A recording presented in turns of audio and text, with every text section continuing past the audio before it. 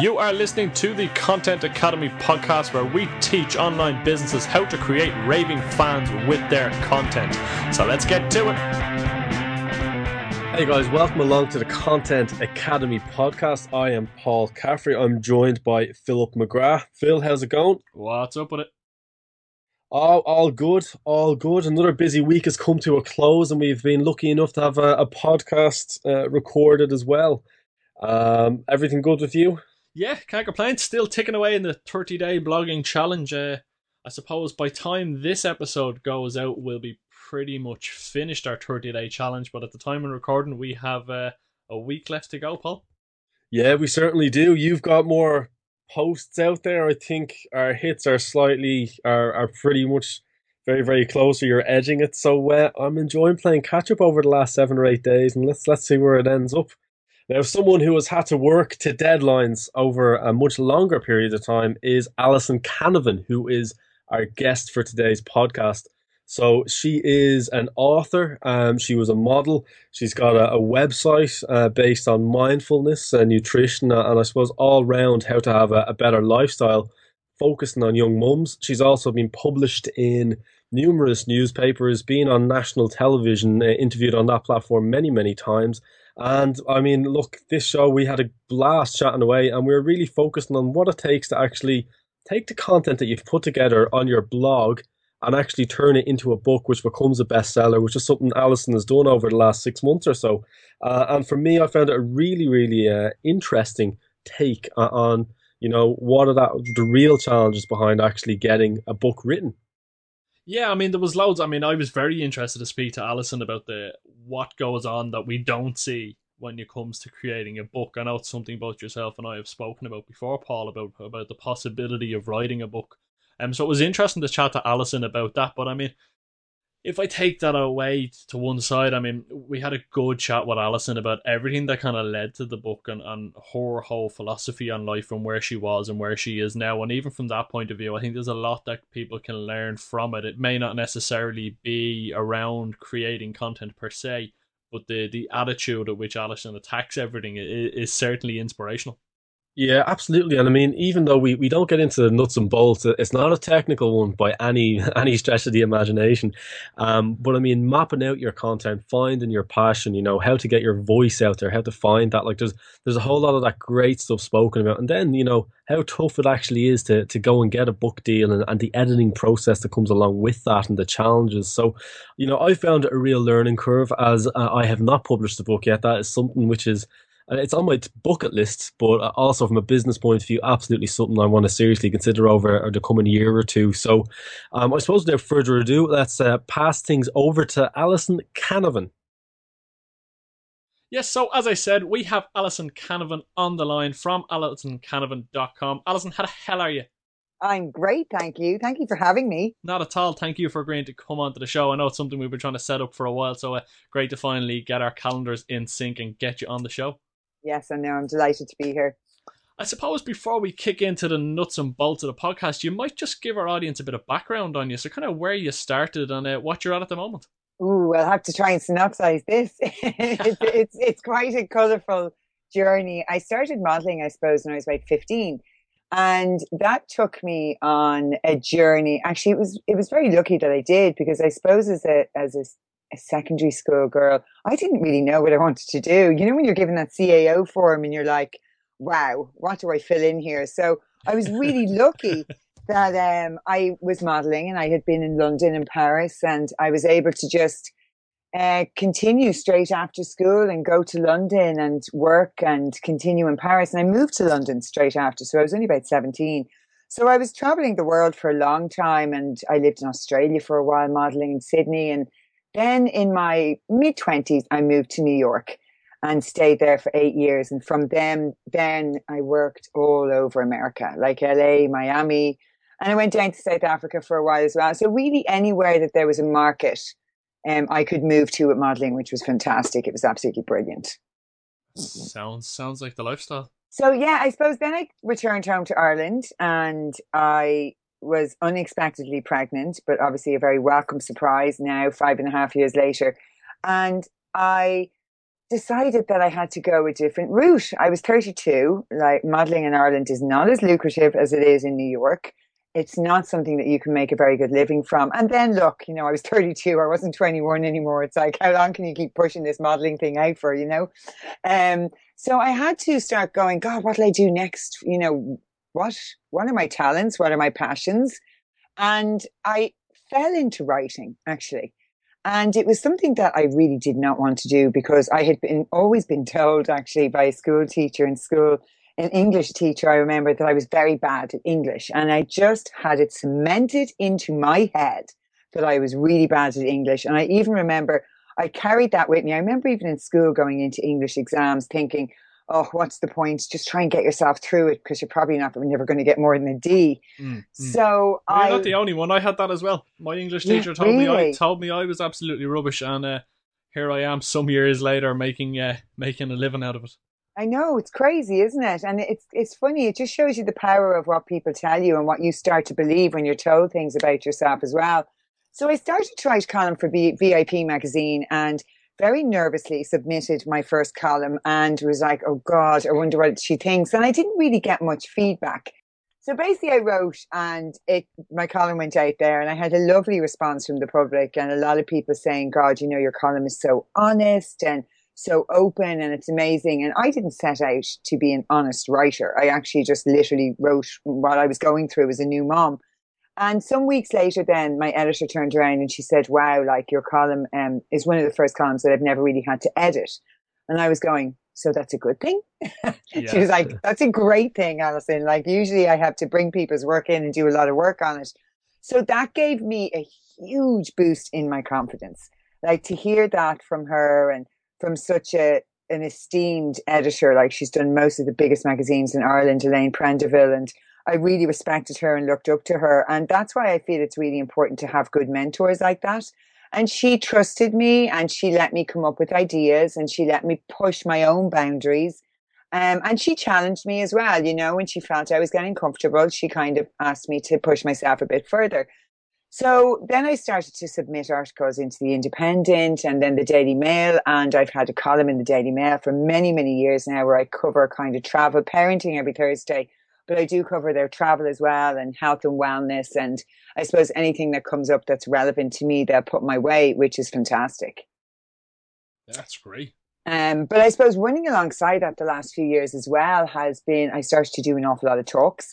I went back to college. I've done a lot of wellness courses. I went back to the Irish Institute of Nutrition and Health and I went back to study nutrition. I'm about to start a raw foods mastery course. I'm really, really involved and interested in, overall health and wellness, I suppose. After I had my son, I suffered from really bad postnatal depression, but I had been suffering from depression and anxiety for most of my life. But really, when I had my son, it was the first time in my life that I thought, okay, this is not about you anymore. You have somebody else that needs you, that you have to look after. And really Yeah. now you have got to get to the bottom of what is going on here. And I suppose when I was given an option of medication again, this, I suppose, was the first time that I was like, you know what, I'm really not comfortable with heavy medication because I'm feeding. And again, it's never about us, is it? It's never about what's good for us. It's always, for me, it was about the baby, about somebody else. But I suppose through worrying about somebody else led me on a path of self-care. So I suppose it kind of led me back to having to mind myself. So I decided that I was just sick of being written prescriptions all the time, and I just thought there's just got to be another way. Never at any stage through the years did somebody talk to me about my food or my lifestyle well, nobody ever asked me actually. Like nobody Yeah. ever asked me, well, what are you eating and do you exercise or, anything about my lifestyle habits I and suppose how people I just make the lived. assumption because you're successful, in Yeah. a business where you have to be fit. So people will just make the assumption. Look, Alison knows what she's doing. Yeah, but I I'd also imagine. think that Yeah, I just don't think doctors ask those type of questions sometimes. Some do. You can't tar everyone with one brush, but I started to really research then, what is this all about? I really need to get to the bottom of what's going on with me. And I started to kind of clean up my lifestyle and my diet, which had a very powerful impact. Like I remember cutting out sugar when I was recovering from postnatal depression, and this fog kind of lifted quite quickly. And I remember upping things like my omega 3s because I was doing so much research. And I just remember feeling great for the first time ever and just not foggy and just everything wasn't so much. I didn't have to push myself through the day so much and, finding an exercise that I enjoyed. And I've been meditating for many years now, probably about 17 years. But what I started to do was instead of doing like an hour and a half on a Thursday, what I started to do was just do 10 minutes every single day. So I started to notice the immense power that doing little things over time, it was more the accumulation of it started to have a huge effect. So the meditating every day, whereas you might be sitting there thinking, God, what's the point in this? Or I don't really feel like it's working, or we have such high expectations of all these things. But what I started to notice was that it was outside of the practice that I started to notice the magic. Like my stress levels weren't as bad and my ability to cope with stressful situations was much easier. And I was sleeping better and I was thinking more positively. And, I'm more creative when I put time into myself. And then I just remember one day the penny dropped when I was I was living back with my mum, by the way, as well. So at 32 years of age, having lived on Central Park West, I'm suddenly back in my old bedroom that I left 17 years before. And it was still the same bedroom as it was when I left all those years before. Still had your brass poster on the wall, did you? Pink and all of, yeah, seriously, when you're there going, oh my God, I remember sitting there going, how did this happen? How did I end up back here, And I just remember one day taking a big, deep breath, sitting on the bed and going, and I felt really content for the first time ever. And I thought, hold on a second.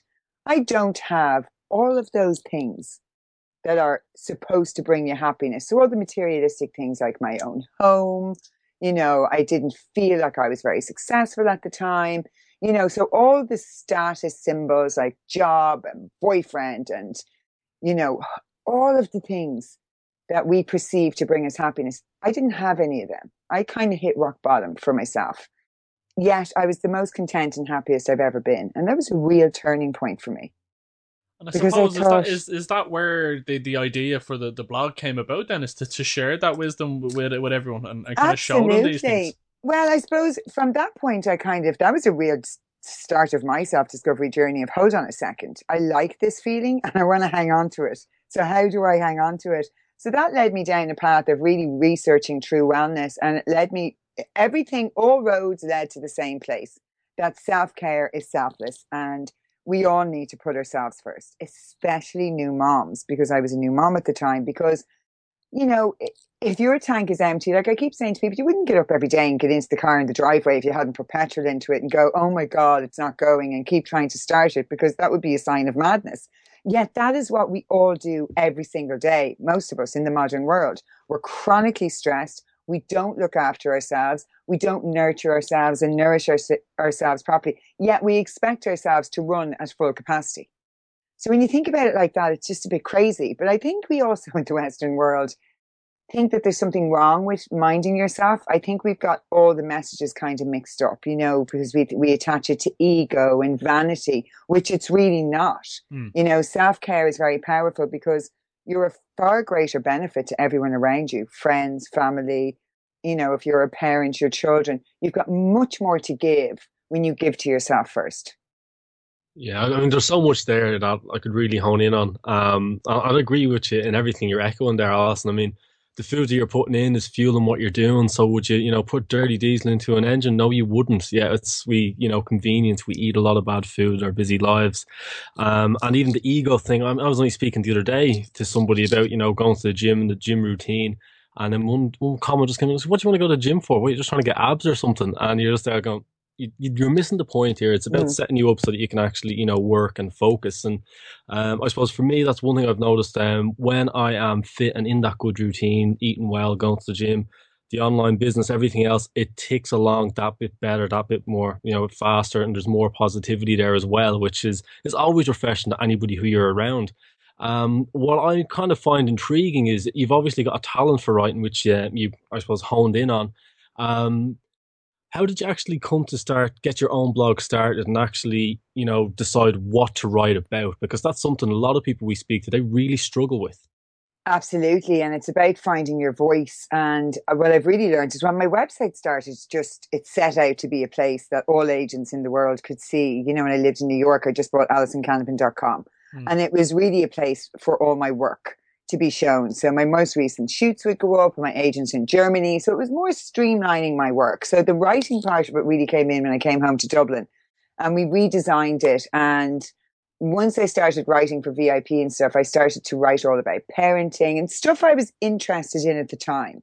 So I just kind of kept it to whatever was going on in my life and what's current. And what I would say to everybody is don't try and imitate someone else who has been really successful just because they've been really successful. They've been really successful most likely because they're writing about what they're really passionate about and what makes them tick and is their truth and is how they're living. So it's really important to kind of find your purpose. And you know, that you might have to trial and error that as well.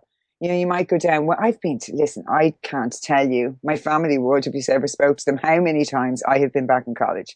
All the years of my traveling all over the world, Alison was always doing a course.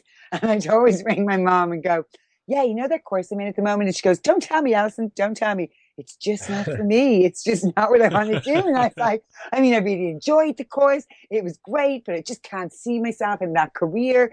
And I think everyone had just kind of given up going, God, would she ever see herself in that career? And literally, I know that that's how so many people feel that are out there. And what happens is that most people start in a job and they think they have to stay there, even if they don't like it, because they're afraid of kind of pushing themselves to try new things. Or, you know, people think they get to a certain age and they're too old to try new things. I mean, I literally just finished college again last June. I'm about to start another course next week. I'll be going back again in September to finish my NT. So it's never too late. Like I was in a herbalism course yesterday with the lady Joan Hanrahan. She's incredible. And she went back to study full time at 57 and finished at 63. And she is one of the leaders in her field today. She's 74. She's incredible. So she's a real testament to it's never too late to follow your dreams. And she was saying that when she was young, the reason why she never went back to school was because all of her teachers, and she had been told that she just wasn't third level material. You know, she just Yeah. wasn't as Yeah, smart as everybody else. And she just, you know, it would probably be a waste of time if she went down that road. So I think, yeah, it's crazy, isn't it? oh, It's absolutely. mad. Actually, it reminds me where I remember taking a day off school, about 7 or 8 of us did, to go in to look at a couple of the universities, and then getting pretty much abused when we went back into school the next day for missing school, and then getting told, "So what are you guys doing looking at that?" Anyway, I was like, "Going right, you just made me so mad right now." But yeah, I mean, look, you shouldn't be ever anything. Anybody knocks you back, you shouldn't accept it. And obviously, I've went on similar to yourself, spent many years in college, and recommend it if you're doing a course which is good for you. You know, I've seen a lot Yeah. of people who sometimes get into a 4 year degree and think they have to finish it out and they're not enjoying it. And often, sometimes you're better refocusing and doing something else. But let me not go off into that because that's a totally different topic. So, I suppose, Alison, here's something which I've thought about, writing a book, and that's something which is in the back of my mind. I'm kind of there going, that's something I want to do in the next couple of years. You know, a few things on at the moment, so I'm not going to get too far ahead of myself. But I mean, how did you go? Because obviously you're published, you're in the Yeah. shops. There's been a lot of PR. I've heard about it from and a lot of different areas online. So how did you go about making that happen? Well, I had the idea for the first is to come up with the idea and to really be certain and focused on what you want. So I had a few different ideas for the type of book I wanted, and I presented it to a few people, and they were like, "No, no." I went looking for a book that was just for mums, that was just for mums' well-being, and I suppose I was really looking for answers. Like I was struggling as a new mom. I didn't know whether it was just my own personal experience, whether I was just a bad mom, I was having all these feelings, or were there other people out there who felt the same way. And I remember going over to London because I was working quite a lot, and I went into a big store on Oxford Street there, and I said, do you have a book? And at this stage, I was quite close to tears all the time, I remember. And I said, do you have a book for new moms? And the lady said, yes, we do. And I went, oh my God, brilliant, brilliant. And she brought me over to this huge big section. And I remember looking at all the books, and she was kind of looking at me going, are you okay? And I went, these are books for babies. These are for mom, but they're all about the baby, every single book. And she went, oh my Yeah. goodness, you're right.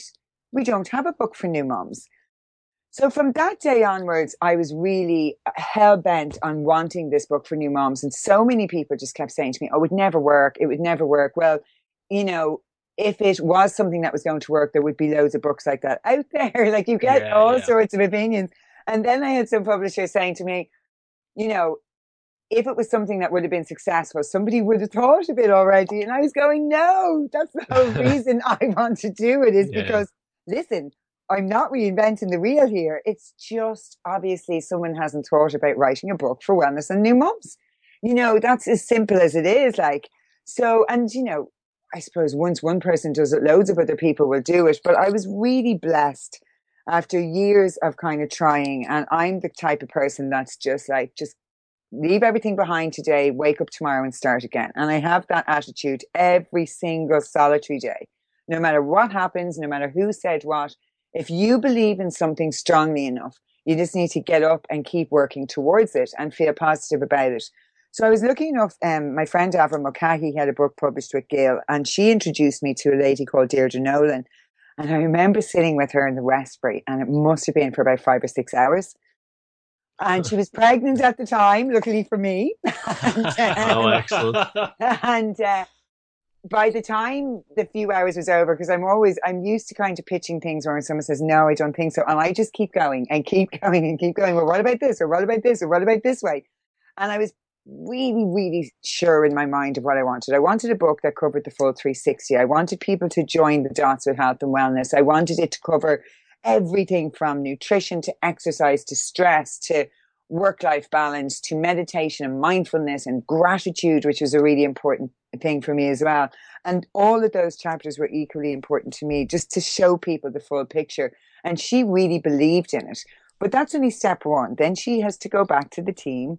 She then presents it to the team. So there's a really nerve-wracking process that comes in after that. Right. And she goes back and she, you know, presents to the team, and you have to wait to hear back from them and see what they have to say.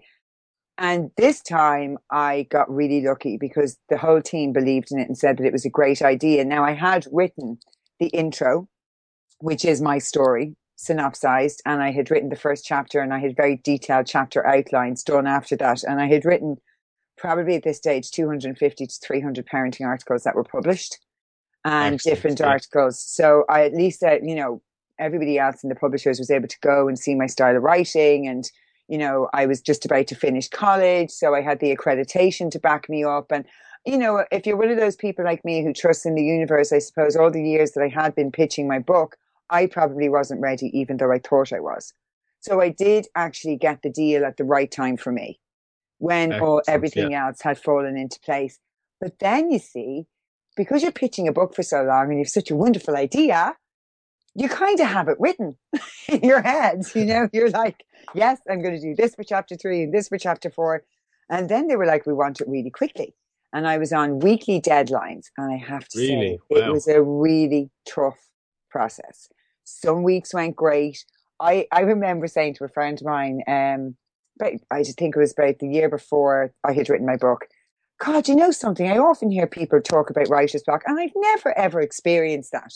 And I just felt so lucky. And I was going, never have I experienced writer's block. And, you know, even if I'm struggling to come up with a topic for my column, I always do. And I always get lucky. And even if it's last minute on a Monday evening, and there I was for 2 weeks. I was about to curse there. I was right. You can curse away. You can curse away. You won't be the first and you won't be the last. I couldn't write a word. I was like so frustrated. Was like, you know this, like, why can't you just sit down? I remember doing the beauty chapter and writing, I don't know, about 5,000 or 6,000 words and reading it back going, what a pile of shite, and just going, delete. Oh, yeah. And that was the first time I went through that process. And I will say it's a tough process to go through, you know, when you're under pressure to, I think because I was given the book deal based on the first 2 chapters that I really felt enormous pressure to keep the rest of it at that level. Yeah. Yeah. And I remember writing those 2 chapters and I felt like myself, I was on fire that day. Like it just flowed really nicely. Yeah. No, And that's great. sometimes you get into that energy and sometimes you just don't, you know. So what did Oh, you do to absolutely. overcome that writer's block then, Alison? I actually took a very good friend of mine, David Gilna, is a writer, and I Oh, rang we've him had Dave on the and show have you already. had We Dave on the have. show?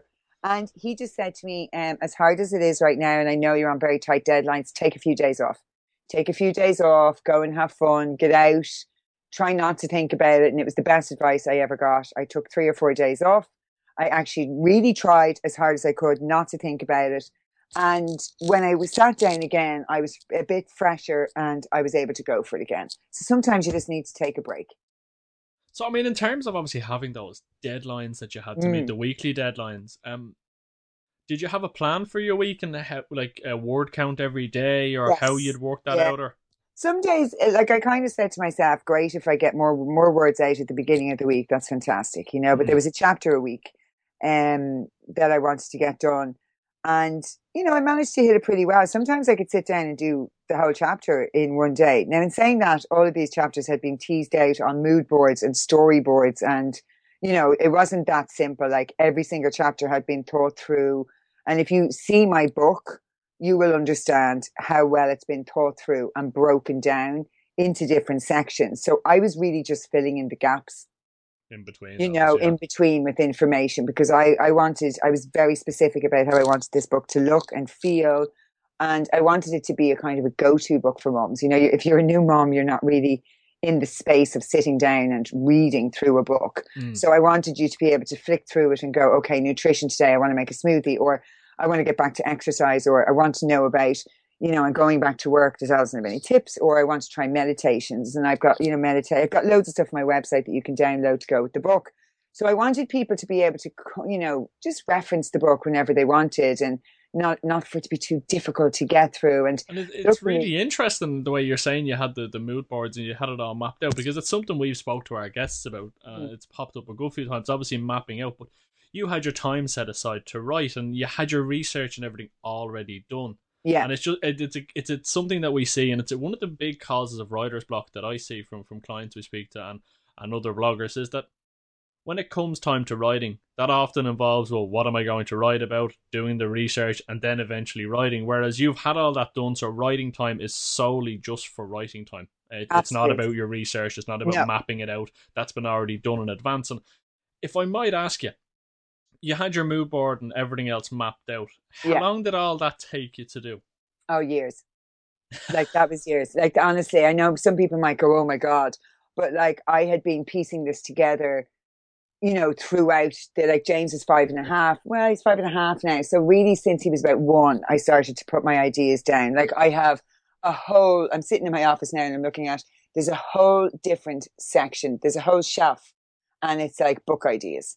And there's a whole section dedicated. If I took that down now, that has changed and molded over the time, but I was consistently and constantly working on that. I spend my life researching. There you Like go. that's all I do. I spent my life researching. I also kept researching the market. That was that was quite a nerve-wracking thing for me because I remember when I was writing my book, a book came out in England called The New Mum Manual, and I went, "You've got to be kidding me! Oh my God, are you for real?" You've been beaten to it. Oh my God, I couldn't believe it. And I was like, oh, so of course I went and bought it and it was from a doctor and it's very good and it's brilliant. But in the first 2 chapters are about mom and the rest of it's about the baby. Yeah. And the So you're same like, happened, yes, it's not your yeah. idea. And the same Excellent. happened with a mom in New York who actually was a doctor as well. And she brought out a book for moms. And yes, it's the overriding message was self-care. But again, like I'd say 80% of the book was about the baby. So in my book, it's not about the baby at all. It's really just focusing on the mom, which was really important for me. So I kind of am always, even now, I'm constantly keeping abreast of what's going on worldwide. You know, is there books coming out like that? I'm always on wellness seminars. I'm always doing my research, you know, the most recent research on women's health and mom's health. And I think that's really important that you don't just, you know, do a course or have an idea. And if it's 3 years later, you're still pitching the same idea. Like you need to make sure that you're current, that you've moved with the times, that you're constantly, like you really need to, if it's nonfiction, like mine was, you have to be really clued in to what's out there, what's your competition, you know, what's the kind of mood, is there a market out there?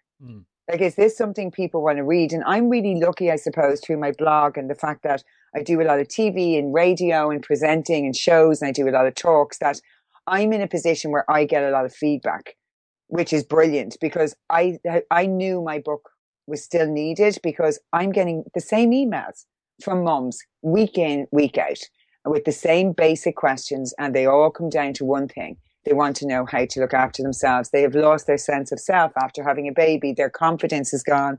They've low self-esteem. You know, how do I get my positive body image back, if you ever had it, even as a woman? You know what I mean? Yeah. And I was just kept getting all the same questions all the time. So I knew that there was, you know, a space and a gap in the market for Yeah, this so you book. need the I suppose the questions needed to be answered, and you Yeah, obviously we're constantly seeing, right, there's no answers out there. Cool. absolutely. With that, so I suppose I'm trying to get my head around it. So you've worked through all these, tough deadlines. You've kind of got it through. So I presume, does it come to a point when you get the book comes to, there's a draft version? Yes. What happens at that point? Do you? This is, I always joke with the girls in Gale, because I think just to get just to that point, kept going. So, this is the hardest part, Alison. You're nearly there now. You're nearly there. This is it. It's the hardest part. It's like giving birth. And they say, this is the hardest part. You give birth and they forget to tell you how bloody difficult it is when you take them home. Um, yeah, I remember submitting the book and naively went and celebrated with my friends. We were like, yay, the book's after being submitted. I'm free at last. And oh my goodness, the editing process is is tough. Is really, really tough. Like, there's a couple of rounds of the editing process. You have to work with an editor. Um, it comes back with loads of different marks coming out of it and suggestions. And, with my book now in particular, there was an enormous amount of fact checking. You're giving out Right. Yeah. nutritional advice and exercise and everything. So every single part of my book had to be checked by the editor and fact checked over and over and over. So we had to do that a couple of times, and the final draft then was a tough one. It was done over Christmas. I just took Christmas Day off. Like, it was a labor of love. Like, I really, So is it a case then you're having to rewrite stuff from comments that are not made on a really. daily Yeah, basis, I or mean, is she it? didn't really rewrite any of my stuff. You just have to make sure that everything structurally sounds right, looks right. God, I can't even explain it. It's You have to go through every single sentence over and over. And then, there was some of the stuff that I just wasn't happy with then. And I thought, Yeah. oh, Dad shouldn't really have that in there. And then there's some illustrations in mine as well. And, I wanted some graphs and everything. So my book it's quite a comprehensive book. It's not as straightforward as a story, telling a story. So Yeah. there was a lot of different elements. And then there was a lot of design elements for me, because it came right back to, again, an easy to read book. So there was a lot of things that I was a bit like, I suppose, particular about. I'm like, those headings aren't sticking out strong enough, or I don't feel that area is spaced out enough. And it's just very time consuming, to be honest with you, going back through things. And, you're very aware that this book, once it goes to print, it's gone to print. Hmm. So there's that pressure to make sure that your tone and your voice and your content, sounds and looks okay. I So suppose it's kind of not like publishing a blog post where you've no, kind of it's out there and you kind of spot a mistake or decide you want to change something. go back and edit it. Yeah, Yeah. you can go back in, you can edit it out, and then hopefully not too many people may have spotted the error and you're kind of happy in that. But I suppose with a book, once it's in black and white, there's nothing you can do about it. There's nothing you can do, and it's really difficult. It's a very emotive process. Like, I wrote about very personal things, so it was very cathartic for me. Like, I wrote a chapter on postnatal depression, and we took some of my diary extracts from that, and that was a really tough chapter to write. And when that came back for editing, oh my goodness, it was so difficult. Every time I edited it, the tears just flowed. I mean, I always say, like, if I don't have to, I don't want to read that chapter again.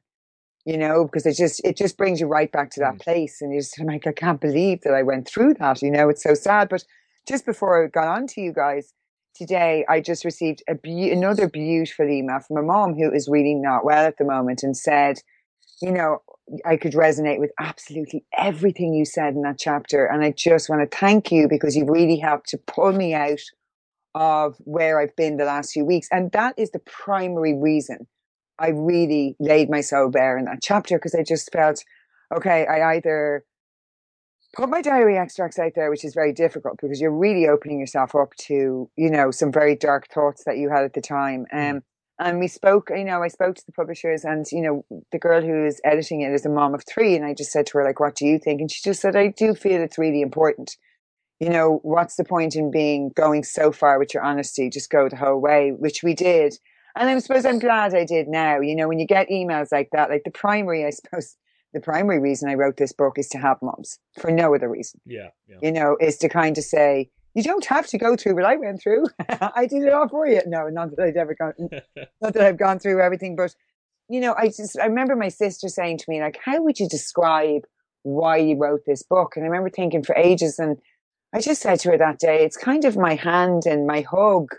And, it's just my helping hand that I'm sharing and giving to other moms who need it, because I needed it at the time. And I'm very lucky that I was on the Late Late Show talking about postnatal depression. And after that, I started to receive hundreds of emails from moms in Ireland. And they always emailed me and said, oh my God, thank you, Alison, for speaking so honestly and openly. But actually, what was happening is that their emails were helping me. Yeah, So yeah. every time I felt like I couldn't go on and I was having a really bad day, or like some of the times in the last few years have been very difficult. I'm a single mom.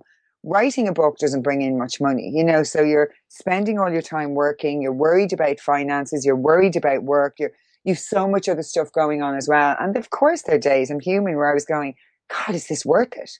Am I ever going to get a break? Is there any end in sight? And all of those things that come up for everybody, and those self-doubts. And every time that happened, I'd open my email and there'd be a beautiful email from a mom saying, thank you for what you do. Thank you for being the voice. And I go, that's why I'm doing what I'm doing. Keep going, keep going, keep going. And, it just takes one email. And I'm always saying, that's where this book was born from. So it was born out of a passion to really want to kind of help others as well. And that the moms helped me finish the book, really. That's awesome. Awesome. Contradiction. Yeah.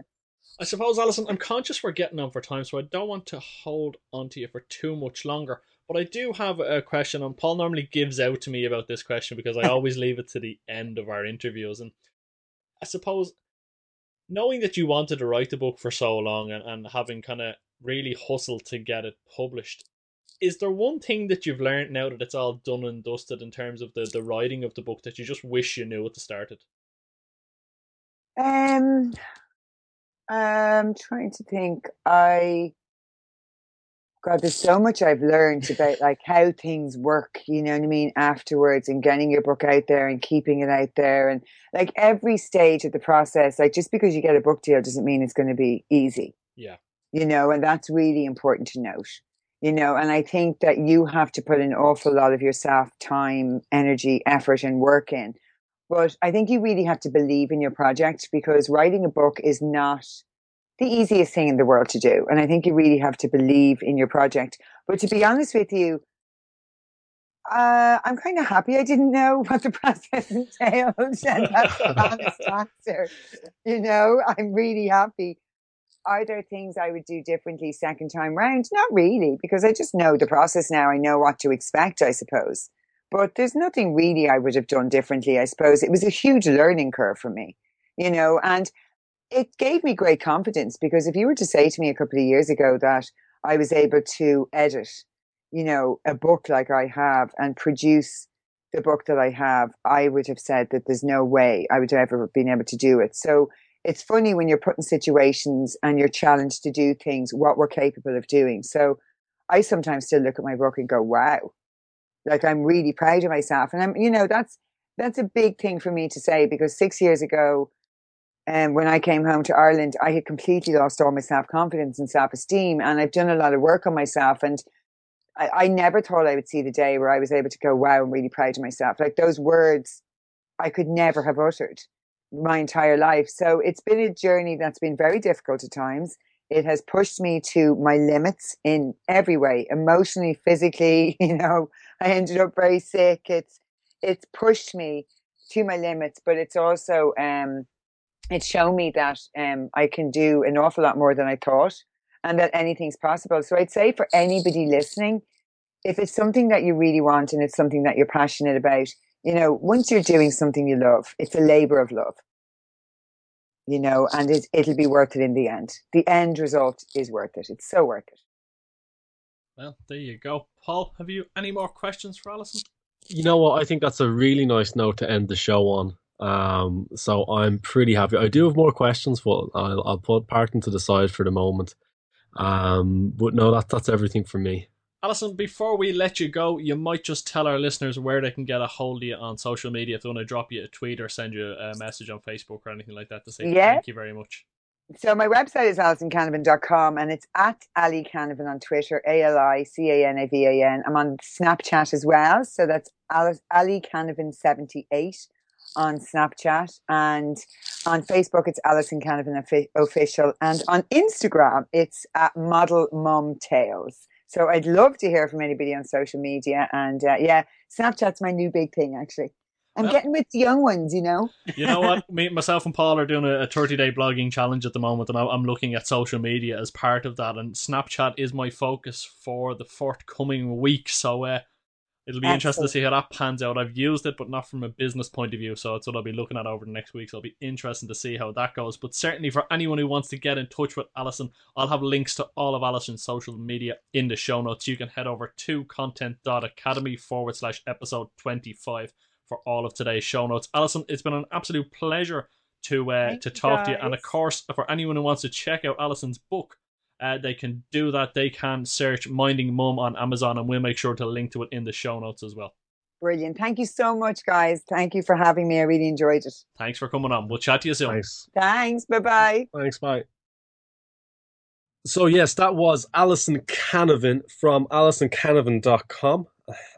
Phil, I really enjoyed that podcast, a little bit outside of the norm, but having said that, I still took a lot of notes and took a lot away from it. Yeah, it was slightly different than our usual podcast. Certainly, as we said at the outset, it wasn't an extremely technical one, but definitely from the life lessons that Alison was able to share with us today, not only when it comes to your own self, but also creating content, getting your book deal, and the process that goes into that. Fair play to her. It really is, as I said, inspirational. Yeah, absolutely. And I mean, one thing that actually just popped out at me was, she, self-care is selfless. And, so often it's, we all have these grandiose business aims and we're trying to achieve so much. That sometimes we just ignore our own personal health. We don't get to the gym. We eat the bad food, and all of a sudden we're maybe not as productive or don't quite have the energy that we need to achieve things. Now, or you end up like I did a couple of years ago, Paul. Yeah, well, look, that's it. Yeah, burnout can happen, and then sure, look, I mean, I don't know. It takes a couple of weeks at the very least to get yourself back on track. So. I mean, that's absolutely a lesson that everyone can take along, and especially a lot of our followers. And I suppose, I mean, similar to myself, I mean, I've got an IT career, which I've been very fortunate to be very successful with, and also going along with the online business piece that we run as well. And, I like to do the two together. And so that obviously can present schedule and challenges. So if you're not looking after yourself and you don't have a good schedule there, all of a sudden you can get in a lot of trouble. And also for people listening to this, you don't necessarily have to go full time with an online business. You can actually start growing it over time. And I guess, being healthy and looking after yourself, is absolutely paramount, or else you're going to get nowhere. You're going to end up, just crashing and burning.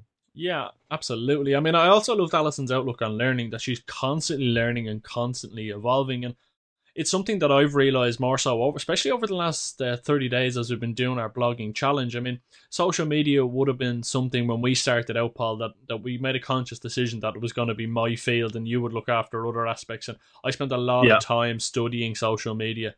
And then we kind of found what worked for us and we became successful with the tactics that we had. And I have to be honest, I got a bit lazy about keeping up to date and learning new stuff because what we had worked. And it's only recently that I've kind of looked at the kind of progressions and stuff that wasn't necessarily around when we were at the peak of the football, that I didn't really realise how much it had gone on and what I missed and what it could have implemented. And certainly there's some new technologies that I wish we had back then that would have made it even better. But it kind of brought that home to me that you do need to be constantly learning and constantly evolving and staying on top of your chosen field. And as Alison said, she was pushing that book for so long, and because it was a non-fiction book, she had to be accurate and had to be up to date with everything going on. Yeah, I mean, look, it makes so much sense, but then a lot of people can be a little bit ignorant. I mean, I've studied, I've went back to college. Yes, that's one thing. That's a big commitment. But look, as you're saying, right, when we kicked off this online business, you smashed the social media element out of the park. I mean, I remember 5, 6 years ago from the Twitter conversations which you had kicked on and masterminded. We were having people actually make purchases to our online business from tweets we were sending out. So obviously at that point we decided to focus on other parts of our online business. So I don't necessarily think it was a bad thing, but it is amazing to kind of see after 2 or 3 years of not focusing on it as much as we had, how much has moved on. So, I mean, with that in mind, you know, constantly learning, it is something you really need to work into your schedule, be it just reading blogs, just keeping your finger on the pulse of new technologies. I mean, even Blab, which is something we've kind of spoke about for 6 or 8 months, doing this show. As I suppose we pre-recorded a lot of our shows in, I suppose, the fall of 2015. I mean, now it's at the point where I was watching you on a show today, Yeah, I was which was blabbing it quite up a good. storm. I was. Yes, yeah, you certainly were. Now, that platform is still actually in beta, so it's not actually gone on general release. But having said that, I mean, if you hadn't went and figured out and found out, oh, look, there's a platform here, there's an audience here, you wouldn't have been on that show today, entertaining all the people who were on, and, God knows how many more will actually look at the recording of it. So factoring in, having the attitude to always learn is absolutely it. You need this in this online economy. Yeah. That's pretty much it. And a passion, as Alison said, being it's a labor of love. You really need to be passionate about what you do, because I can guarantee if you're in it for a quick win, or you think, oh well, someone else is doing it, I'm going to jump on that bandwagon. This ain't for you, my friend, because I've been there. Trust me, Paul, you've been there. Everyone, I think, who's been around for a certain amount of time, you hit the wall. There's days where you just, you have to drag yourself through and get things done. And if you don't have a passion for what you're doing, it won't get done. So I really like the fact, again, Alison recognizes that, and that's what helped push her through that. Obviously, in the great feedback she was getting from mums who were benefiting from her book. Yeah, yeah. I mean, look, let's face it, it is so fucking hard to be constantly on the hamster wheel producing the content and hitting all of those deadlines that you need to. So if you don't, at the very least, like what you're doing, don't bother with it. I mean, there were times when we were working to deadlines and, the pressure was on. And I used to actually sit back and smile to myself and go, you know what? This is pretty much the best part-time job that I've ever had. And that's kind of it, because in those days, talking about football, absolutely loved it. Now, talking about business, again, really, really is a massive passion of mine. And look, for Alison, mindfulness, nutrition, all of that sort of stuff, which she spoke about. That's what she's passionate about. That's what she's doing Saturday morning courses on, which she referenced in there.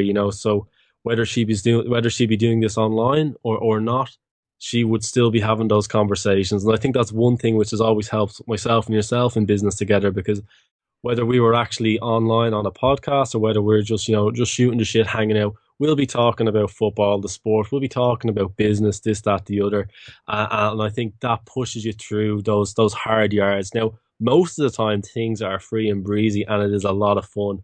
But look, those hard times do come along, and that's where you'll get found out. The second thing is, if you are just copying somebody and you're just a watered down, less good version of whatever you're copying, you're not going to get anywhere anyway. So again, finding your passion, absolutely couldn't agree more with that point. Yeah. So listen, let's wrap it up there for today's show. Again, thanks very much to Alison for coming on and speaking to us. You can get all of today's show notes at content.academy/episode 25. But it's goodbye from me. And it's a see you later from me.